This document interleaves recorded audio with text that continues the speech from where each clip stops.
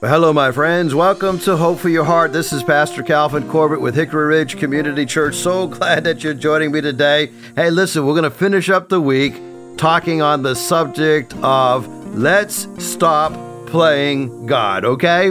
There's only one God. That role is filled, and it's going to be filled for all of eternity. It's never going to become vacant.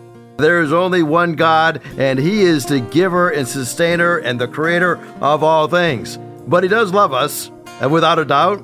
And so we learn from the book of James, chapter 4, verses 11 and 12, that we're not to speak evil against one another, brothers. Right? The one who speaks against a brother or judges his brother speaks evil against the law and judges the law. But if you judge the law, you are not a doer of the law, but a judge. There's only one lawgiver and one judge, He who is able to save and destroy. But who are you to judge your neighbor? Well, I want you to know, as we look at this study, we have this wonderful opportunity to overcome a judgmental spirit, to not try to play God in the lives of others. So as we look at this passage, we're going to be looking at several others as we go through the broadcast today. We're going to talk about why is it that we judge? Why do we do that? Why do we gossip? And then we're going to talk about the antidote as to what can be done so that we don't enter into that phase of being judgmental. Now, it begins, as we look at this, we're not talking about not addressing a brother who's wrong, okay? We are to confront those who do wrong. So we're not talking about that. James 1:19 says we ought to be slow to speak, slow to become angry, quick to listen. So here we're not talking about addressing directly a brother who is wrong, right? I'm not saying we hear no evil, see no evil, speak no evil. No, we confront the person who is erring. But we don't speak about that person. We speak to that person. And so here we see that God has given us His law. And He says the law is not to condemn and cause us to be a slave of sin. The law here speaks against the law and the judges. There's only one lawgiver and one judge who is able to save and destroy. So James is telling us that we should not play God by pronouncing judgment, but on the same token, we don't want to play Satan by announcing slander. You see, slander uses words that are things about others, usually whom we are jealous over. So we're jealous over somebody, so we're saying something slanderous about them. When I did some training in prison for many years ago, we used to have a course called Games That Inmates Play. And I guess you could say there's games that Christians play as well. What do you mean by that? Well, we tend to excuse our sins. We do it by relabeling them, right? For example, instead of saying, I'm gossiping, I'll say, well, I'm not gossiping. I'm just sharing a concern, right? One guy told me one day, I'm not lazy. I'm just mellow. Or I'm not negative. I'm just realistic. Or I'm not unreliable.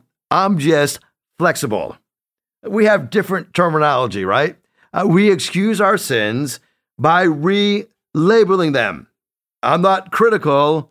I'm discerning. Well, William Barclay said, it is a reckless man who deliberately infringes on the prerogatives of God. A reckless man. Proverbs 6 says there are 6 things that the Lord hates, 7 that are detestable to Him. And here's the list. Haughty eyes, a lying tongue, hands that shed innocent blood, a heart that devises wicked schemes, feet that are quick to rush into evil, a false witness who pours out lies, and a man who stirs up dissension among the brethren.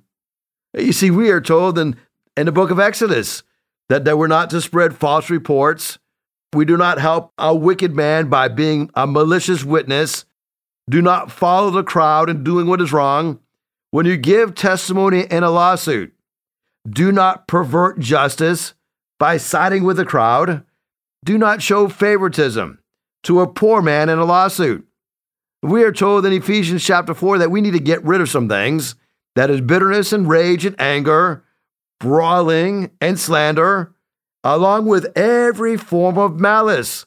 And we substitute that with kindness by being kind and compassionate to one another, forgiving one another, just as in Christ, God forgave you. You see, David understood this point. David, talking about God being a mighty judge in Psalm 50, says, use your mouth for evil and harness your tongue for deceit. And he's confessing his sins. And he says, you speak continually against your brother, you slander your own mother's son. These things you have done. And David says, God kept silent, and you thought I was altogether like you.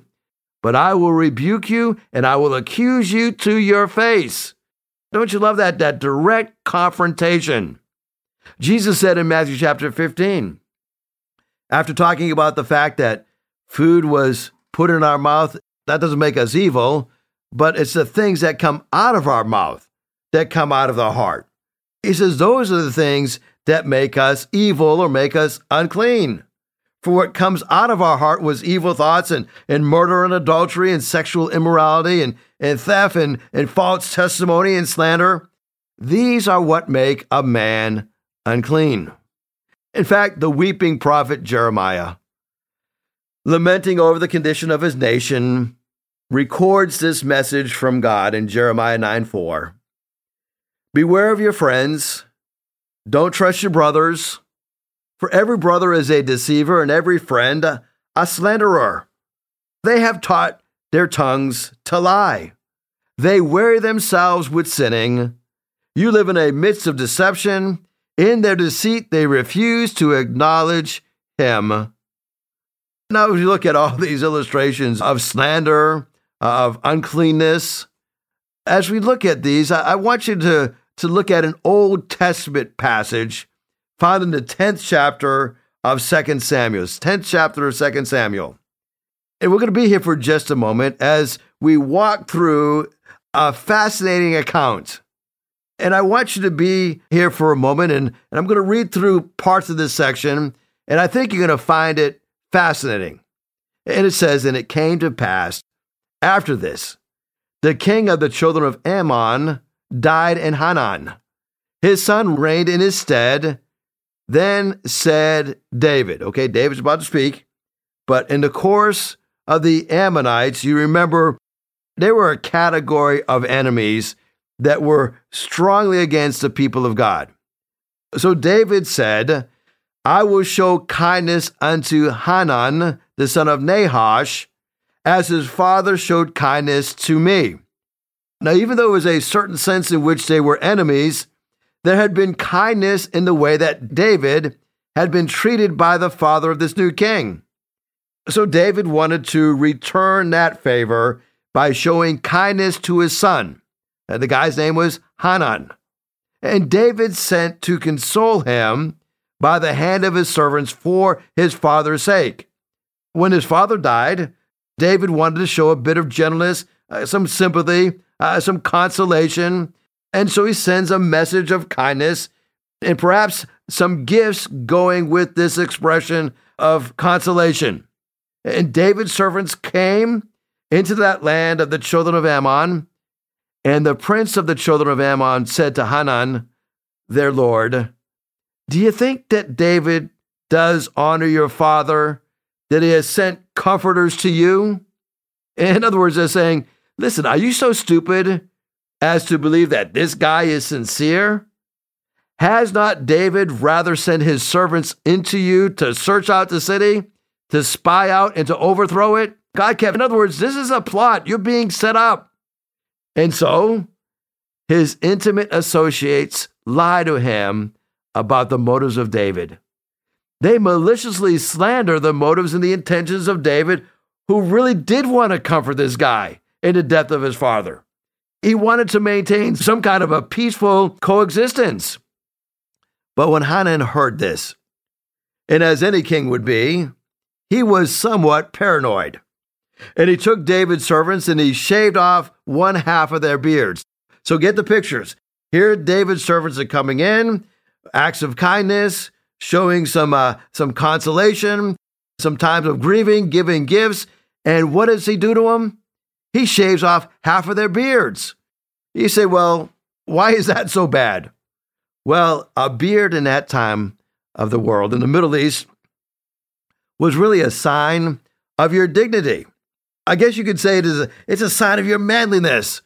And so it was really a mockery and somewhat of a human desecration to do that. That wasn't half of it. They shaved off one half of their beards, but they also cut their garments in the middle, even to their buttocks, and sent them away. And that was, of course, even more embarrassing. I mean, they have been embarrassed, they have been defamed, they have been dishonored. And of course, for a Jew to be exposed in that way was a fearful thing. And all these guys were doing was coming to be nice. And the whole thing was convoluted because the lying advisors told Hanan their motives were wrong. And when all the kings who were the servants saw that they were smitten before Israel, they made peace with Israel. Yay, peace with Israel. Nearly 50,000 people died because of this misunderstanding, and they lied of the motives of David, but we discover they were being extremely disingenuous. In 1 Kings chapter 21, we read that there came in two men, worthless fellows. And I'm switching the story now. And as we look at this story in 1 Kings 21, these two baseless fellows, they were kind of the criminal type. They sat before a king, Naboth, in the presence of the people, and Naboth was blaspheming God and the king, and they cried him forth out of the city, and they stoned him, and he died, okay? Maybe you remember this story. Ahab wanted Naboth's vineyard, and he couldn't have it. So he goes to Jezebel, his wife. And Jezebel says, listen, why are you being such a wimpy husband? You're the king. Just go take it, right? And here we discover that because of bad words, untruthful words, Naboth did blaspheme God and the king. The whole thing was made up. You know, when I think about how dangerous our words can be, we are told to speak not evil one of another. In other words, have nothing to do with speaking evil against others. That word, speaking evil, is a word that it really comes from an old English word that means to be like a bee that is buzzing. And it means that we're going around buzzing with evil words, backbiting, slandering other people. So stop wagging your tongue in slanderous and malicious talk. All this that I've given to you at this point is by way of introduction. We are playing God when we slander other people. You ever wonder why? Why do we do this? We know it's wrong, but what is it that causes us to do it? The secret of our relationships with one another as Christians, especially when we have differences, is to remember Jesus Christ is Lord. To despise or to stand in judgment of a fellow Christian isn't just a breach of fellowship, it is a denial of the lordship of Christ. I need to say to myself, who am I that I should cast myself in the role of another Christian's Lord and judge? I must be willing for Jesus Christ to be not only my Lord and my judge, but also my fellow Christians' Lord and judge. I must not interfere with Christ's lordship in the lives of other Christians. We tend to judge others because to do so excuses our own sin. You see, two people are hurt when we slander somebody: the slanderer and the one slandered. Romans 2:3 tells us, so when you, a mere man, pass judgment on them and yet do the same thing, do you think you will escape God's judgment? Paul says one of the reasons that we tend to judge other people is to excuse our own faults. You think by pointing a finger at somebody else, God is going to forget about what you've done. Or when you point out how somebody else has fallen, it doesn't look so bad. When you use it as an excuse to blame others. You see, we love to accuse others and thinking that we'll excuse ourselves. So we tend to judge others because it excuses our own sin. Number two is it actually appeals to our pride, this false sense of control. Solomon says in Proverbs 26 that gossip is so tasty. Oh, how we love to swallow it. But James tells us that we should humble ourselves in the sight of the Lord, and He will lift you up. We could say, slander others in the sight of the Lord, and He will eventually humiliate you. Well, maybe you're asking yourself, well, I thought we should be judging others to a certain degree. I mean, Matthew 7:1 says that we should judge not, but if we do judge, we're to remember how we judge others because we're going to be judged the same way. And so when I'm talking about why we should not judge others, I'm talking about judging others with wrong motives, not with Christ-like discernment. I'm talking about judging others with a selfish motivation. And so to do so is unchristian. Brothers, do not slander anyone who speaks evil against brother or judges his brother. Yeah, I heard about a guy who came to a pastor one time and said, I don't have but one talent. The pastor asked, well, what's your talent? The man says, I have the gift of criticism. The gift of criticism doesn't come from the Holy Spirit, but from the devil. The pastor was wise and thought about the parable in the Bible, and it says, the guy who had that only one talent, he went out and he buried it. Maybe that's what you ought to do with yours. Listen, judging others is unchristian, but it's also unloving. James 4:11 says, anyone who judges speaks against the law. In other words, I don't love the law when I'm judging somebody else. If you really keep the royal law found in Scripture, James 2:8 says, you will love your neighbor as you love yourself. You are doing right. You see, you don't slander the people that you really love. Now, when we judge people, it's also something that is unjustified because James tells us there's only one lawgiver, there's only one judge, and who are you to judge your neighbor? There's only one lawgiver and one judge. That word lawgiver is used 6 times in the Old Testament and only once in the New Testament. The 6 times that it's used in the Old Testament, it always refers to God. The one time it refers to, in the New Testament, it always refers to God. It never refers to us as being the lawgiver or us as being the judge. It is always God. So every time we slander somebody, every time we judge somebody, it is unjustified. Well, when is it wrong to judge others? There's certain times that a judgment call must be made. But when do I disqualify myself to make a judgment call? Well, I think the first point would be when I'm doing the same thing. In Romans chapter 2, Paul says, you therefore have no excuse, you who pass judgment on somebody else. For at whatever point you judge others, you're condemning yourself, for you pass judgment in doing the same thing. Now we know that God's judgment on those who do such things is based on truth. So when you, a mere man, pass judgment on them, and yet you do the same thing, do you think you escape God's judgment? Here's the point. I believe marriage is one man, one woman for one lifetime. When I make that statement, I am not making a judgmental statement.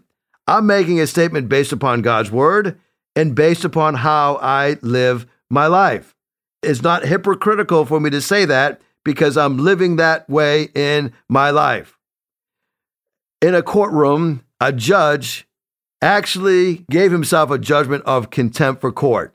He imposed a fine on himself for a cell phone mishap. Here's the story.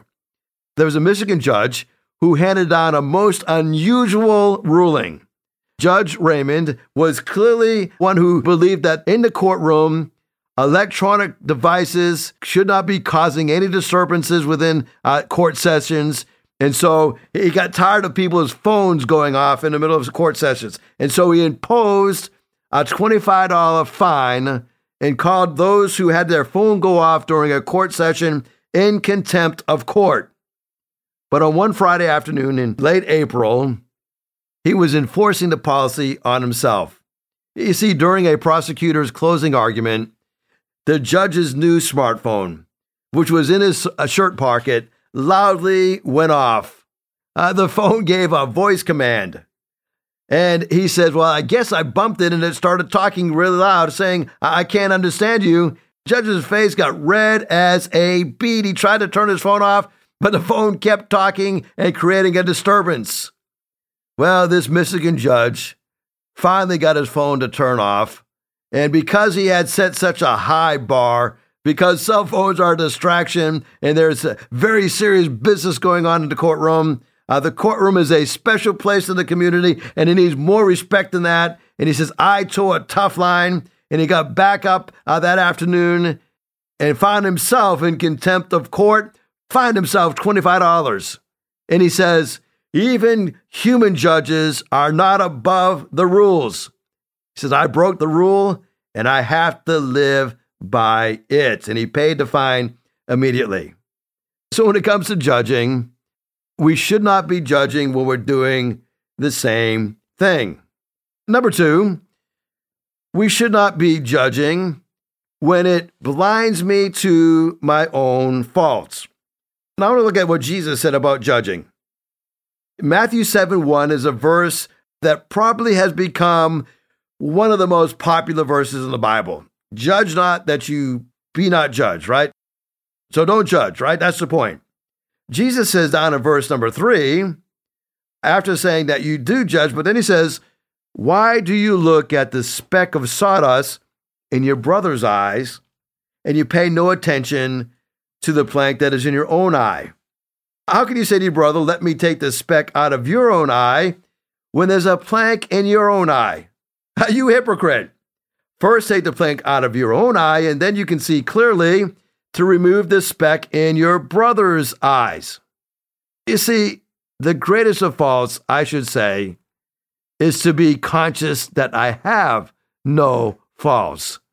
So Jesus makes it very clear that before we make a judgment on somebody else, we better make sure we have taken the plank out of our own eye.